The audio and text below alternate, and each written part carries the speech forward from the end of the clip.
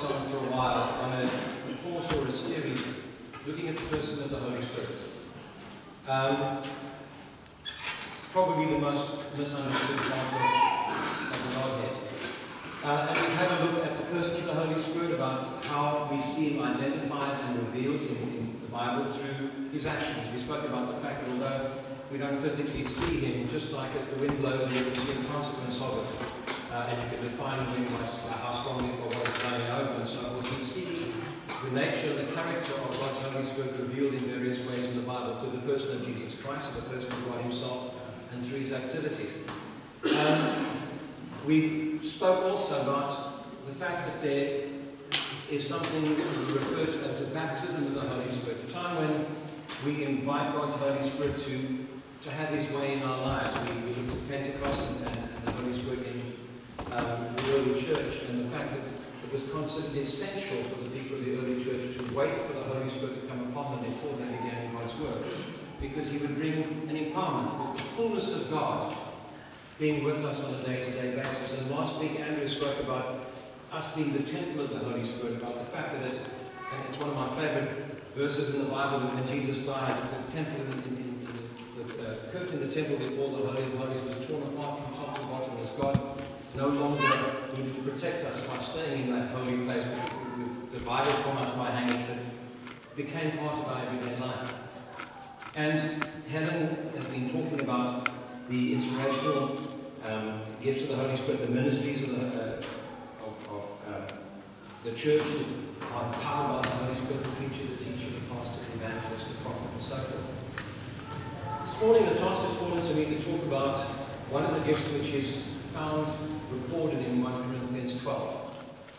And specifically this morning I'm going to be speaking about the gift of tongues, and also about tongues and the Spirit in our times of worship together. This can be a controversial issue, which splits denominations, and sometimes it splits churches, because people get very intense about their experience and comparing their experience to other people. And I'd like to say at the outset, there's no intention to put pressure on anybody here.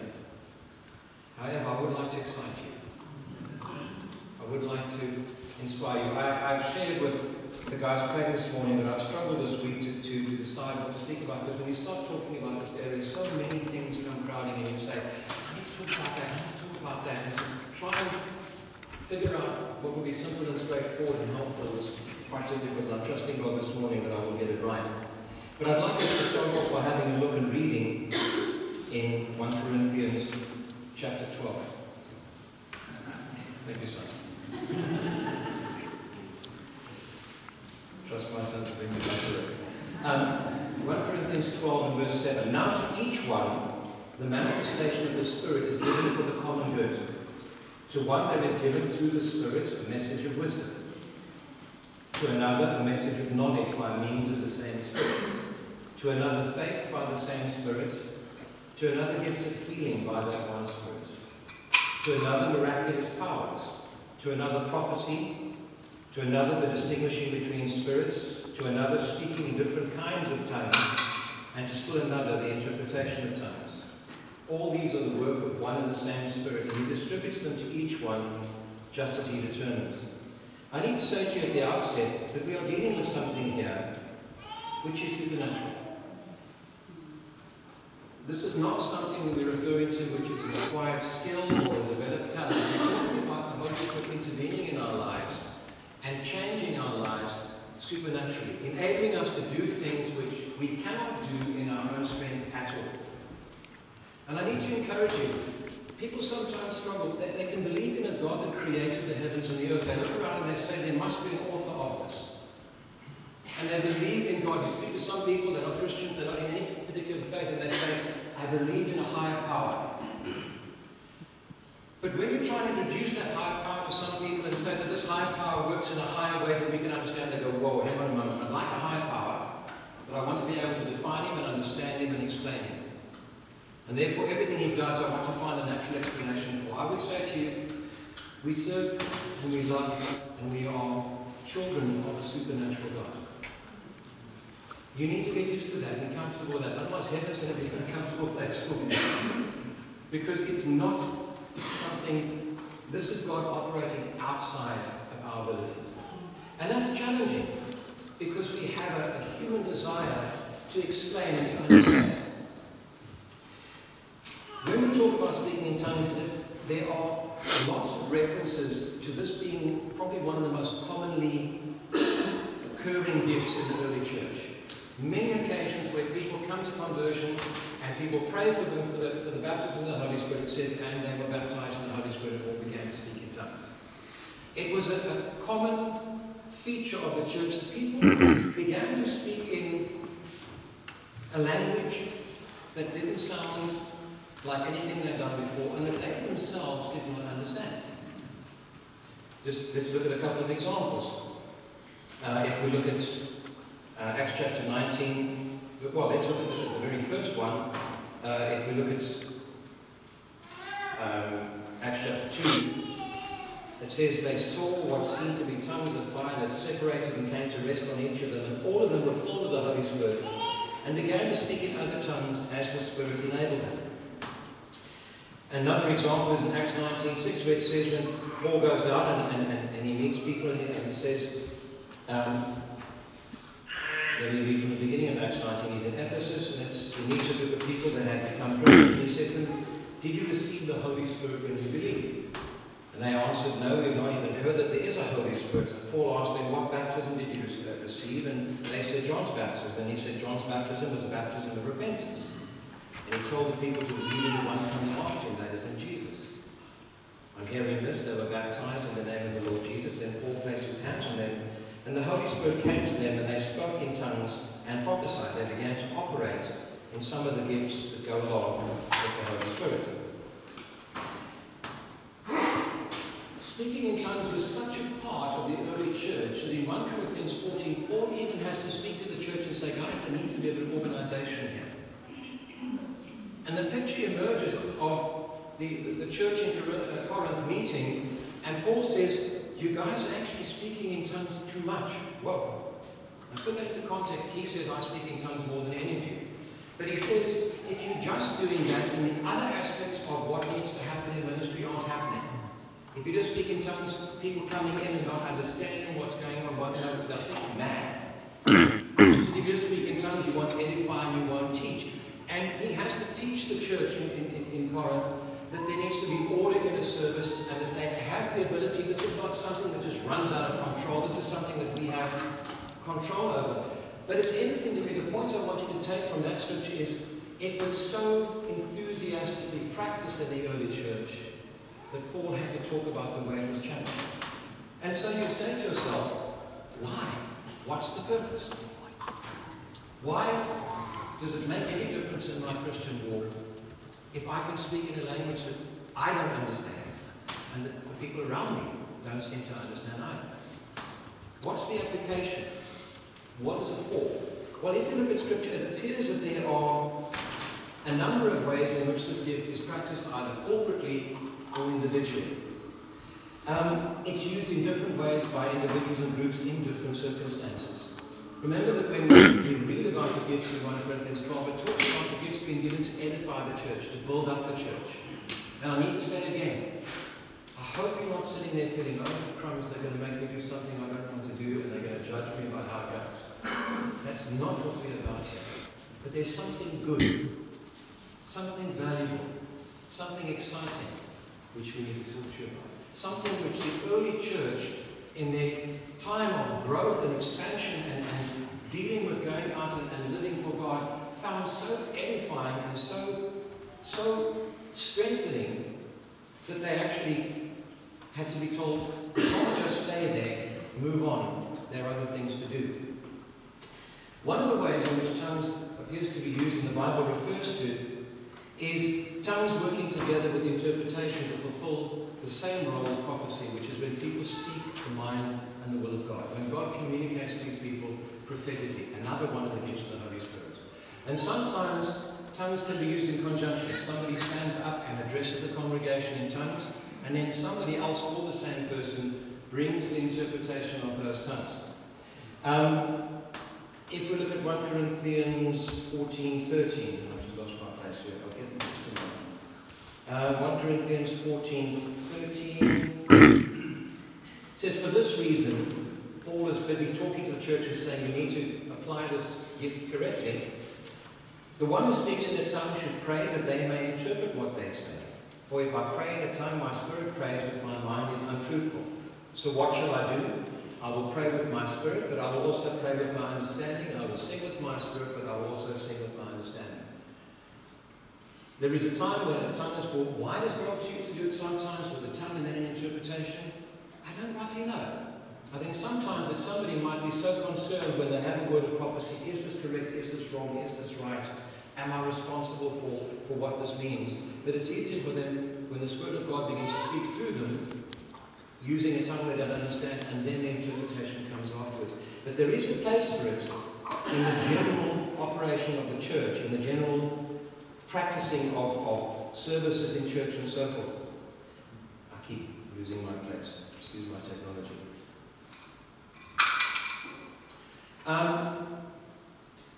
I wrote here, it bypasses the filter of our opinion and experience to speak from our spirit. You know, Andrew spoke last time about the Holy Spirit coming to dwell inside us, for us being the temple of the Holy Spirit. There is no greater intimacy for us than the intimacy between our spirit and the Spirit of God. I believe that we as human beings created by God are in three main components. We have a body that we operate in. That's, I call it my earth suit. That's what we have down here, and it does all the physical functions that we need.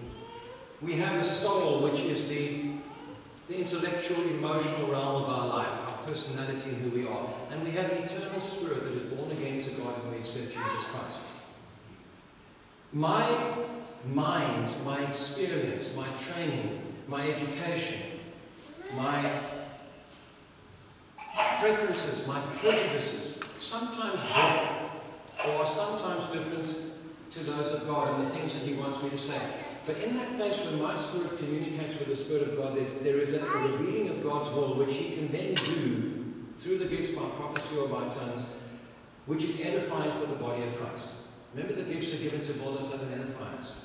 And so there is that corporate usage. If we look at 1 Corinthians 2 verse 10, let's have a look at this passage, and I'll read quite a few verses here. It says, these are the things God has revealed to us by His Spirit. The Spirit searches all things, even the deep things of God. For who knows a person's thought except their own spirit within them? In the same way, no one knows the thoughts of God except by the Spirit of God. What we have received is not the spirit of the world, but the Spirit who is from God, so that we may understand what God has freely given us. This is what we speak, not in words taught us by human wisdom, but in words taught by the Spirit, explaining spiritual realities with Spirit-taught words. The person without the Spirit does not accept the things that come from the Spirit of God, but considers them foolish, and cannot understand them because they are discerned only through the Spirit. Guys, there is a lot of mockery aimed at for want of another word, the charismatic or Pentecostal church, about the practicing tongues. People talk about babbling and emotional babblings and so forth. And the truth of the matter, as I said in the beginning, if we don't accept that we are dealing with the supernatural God, then this stuff makes absolutely no sense whatsoever. That's what the Scripture says. To people who do not have an openness, who do not have the Spirit of God within them, they will look at it and say, oh, you guys are nuts. It makes no logical sense according to our humanity and our human faculties, but it is something of God. It is something of heaven touching earth. It's something of God bringing something of Himself into us and communicating with us in a way that we just can't do. So, because I'm going to not want to spend too long on each of these, I'm going to move on, because the second way that the Holy Spirit uses tongues in our lives, I believe, is that He helps us to pray when we don't know what to pray for. There are times when there's a crisis, or when there's something moving in us and we really have a desire to help in a situation or seek wisdom in a situation, but we don't even have enough knowledge to know what to ask for. If you were to take me into a nuclear reactor, not into the reactor itself, into a nuclear plant where there was a reactor, thank you. Don't want to do that. But if you were to take me into a nuclear facility and say to me, you need to run this thing, please pray that that never happens. Because my knowledge of nuclear fusion is so limited that I wouldn't even know what to ask the scientists to tell me to do it right. It's out of my field of experience. It's out of my area of knowledge. I'm not able to do it. And I wouldn't even know what questions to ask. I once walked into the wrong lecture at university and sat listening to a guy from the engineering faculty lecturing on loads and things like that, and I couldn't ask a question because he was speaking to me might as well have been tongues. I didn't even know what to ask. Romans chapter 8 verse 26 says, in the same way the Spirit helps us in our weakness. We do not know what we ought to pray for, but the Spirit himself intercedes for us through wordless groans, and he who searches our heart knows the mind of the Spirit, because the Spirit intercedes for God's people in accordance with the will of God. I want to use an example that I used in a previous sermon. If you've heard it before, you're hearing it again. But a story to illustrate is told about a little boy and his dad driving along in their car, and the car conked out. And so Dad coasted to the side of the road, and he got up and said, son, we've got to fix this car. They were devout Christians. He said, son, I'm going to try and fix the car. You go over there and pray. Little boy went over, and his dad was busy fiddling under the bonnet of the car, and he looked up and he saw his son sitting on a rock in some distance, and you could see he was speaking, and he was going on, he didn't know what he was praying. So he wandered over, and he stood behind him, and the little boy was sitting there, A, B, C, D, E, F, G, H, I, J, K, L, M, N, O, P, and he was reciting the alphabet, and the dad said to him, son, what are you doing? And the little boy turned around and said, oh, Dad, he said, I don't know anything about motor cars. I'm just giving God the letters, he can make the words.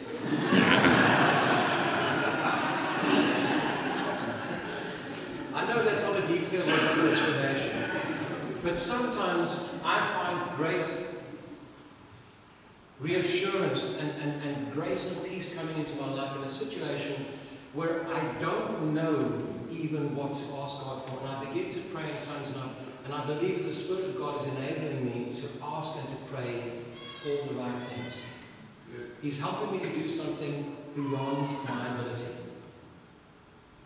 If I begin to feel a concern for one of you, and I don't know what's going on in your life, but in my prayer time I need to pray for you, it doesn't help I'm praying for you to have a new motor car if what you need is to be healed of something that's really damaging in your life. But if I pray in tongues, the Spirit through me enables my spirit to communicate with God and to pray for what is needed. So that's the second way in which I believe tongues is used within the body of Christ. But where we're going to go this morning, hopefully practically, is the role that tongues plays in our own personal worship time. There is a personal aspect. There is a reason why Paul had to encourage the early Corinthian church to control speaking in tongues. It was something that they enjoyed. It was a way to worship God which went beyond the words which they had available. 1 Corinthians 14:15. He says, I would like every one of you to speak in tongues. Paul says it's something which is a natural part. He says in the church, I'd rather have you prophesy and so forth, but in your own personal time and in your times of worship, I would wish that you all prayed in tongues. I wish it was something, he says, that is part of your life. There's a place in worship of deep intimacy with God. When other thoughts and needs are put aside and we want to bless God with our love and appreciation, but our words and descriptions of his goodness are not adequate because we have not seen or understood the full goodness and beauty of God. And it's then that we're able to sing and worship in the Spirit. Our spirit in communion with God's Spirit, communicating in a way that our intellect can't. And that may seem foolish to people, just like we said. If you don't have the Spirit of God inside you, if you haven't allowed him to fill you up, it's not going to make sense a bunch of people singing in a language you can't understand. But it's in a way to release our praise and our worship when we are restricted by the words that we have. I want to say this to you. Whatever you've imagined about God, whatever you've imagined about heaven, description you've read in some book by someone, whatever daydreams you've had about being in the presence of God in heaven, it's hopelessly inadequate. I can say that without fear of being proved wrong. Eye has not seen, and ear has not heard what is laid up in store for us.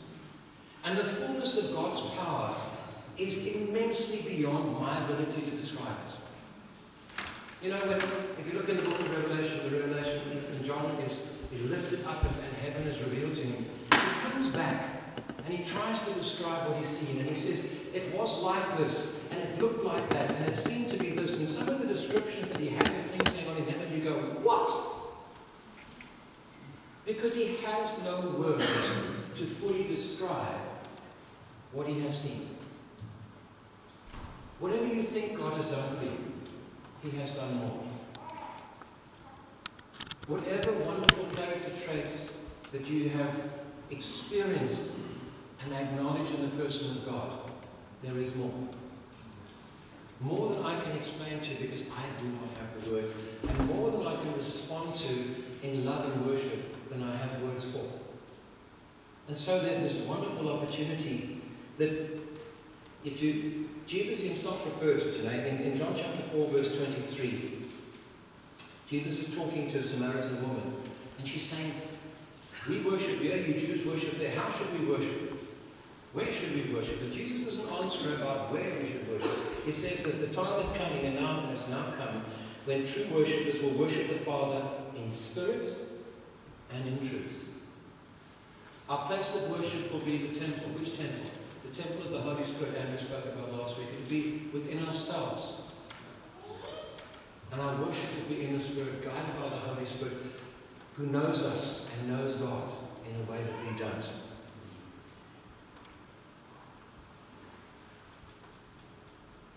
We're going to, in a little while, have a time of worship, and I'm going to encourage you, sometimes when we worship here, some of you who worship regularly will know that we begin, some of us, to sing out in tongues. As we enter into worship, we are seeking a time of intimacy with God. When God created Adam and Eve, he created them for the purpose of having fellowship with them, of them loving one another, of being intimate with one another. Almost every time I preach, I refer to that amazing verse which talks about the fact that after Adam and Eve sinned, they encountered God as he came to walk with them in the cool of the evening. That was God's practice, actual intimate conversation, interaction with mankind. That was broken by sin and damage. Through the blood of Jesus Christ, through being brought into a relationship with God again, we have access to intimate relationships with God.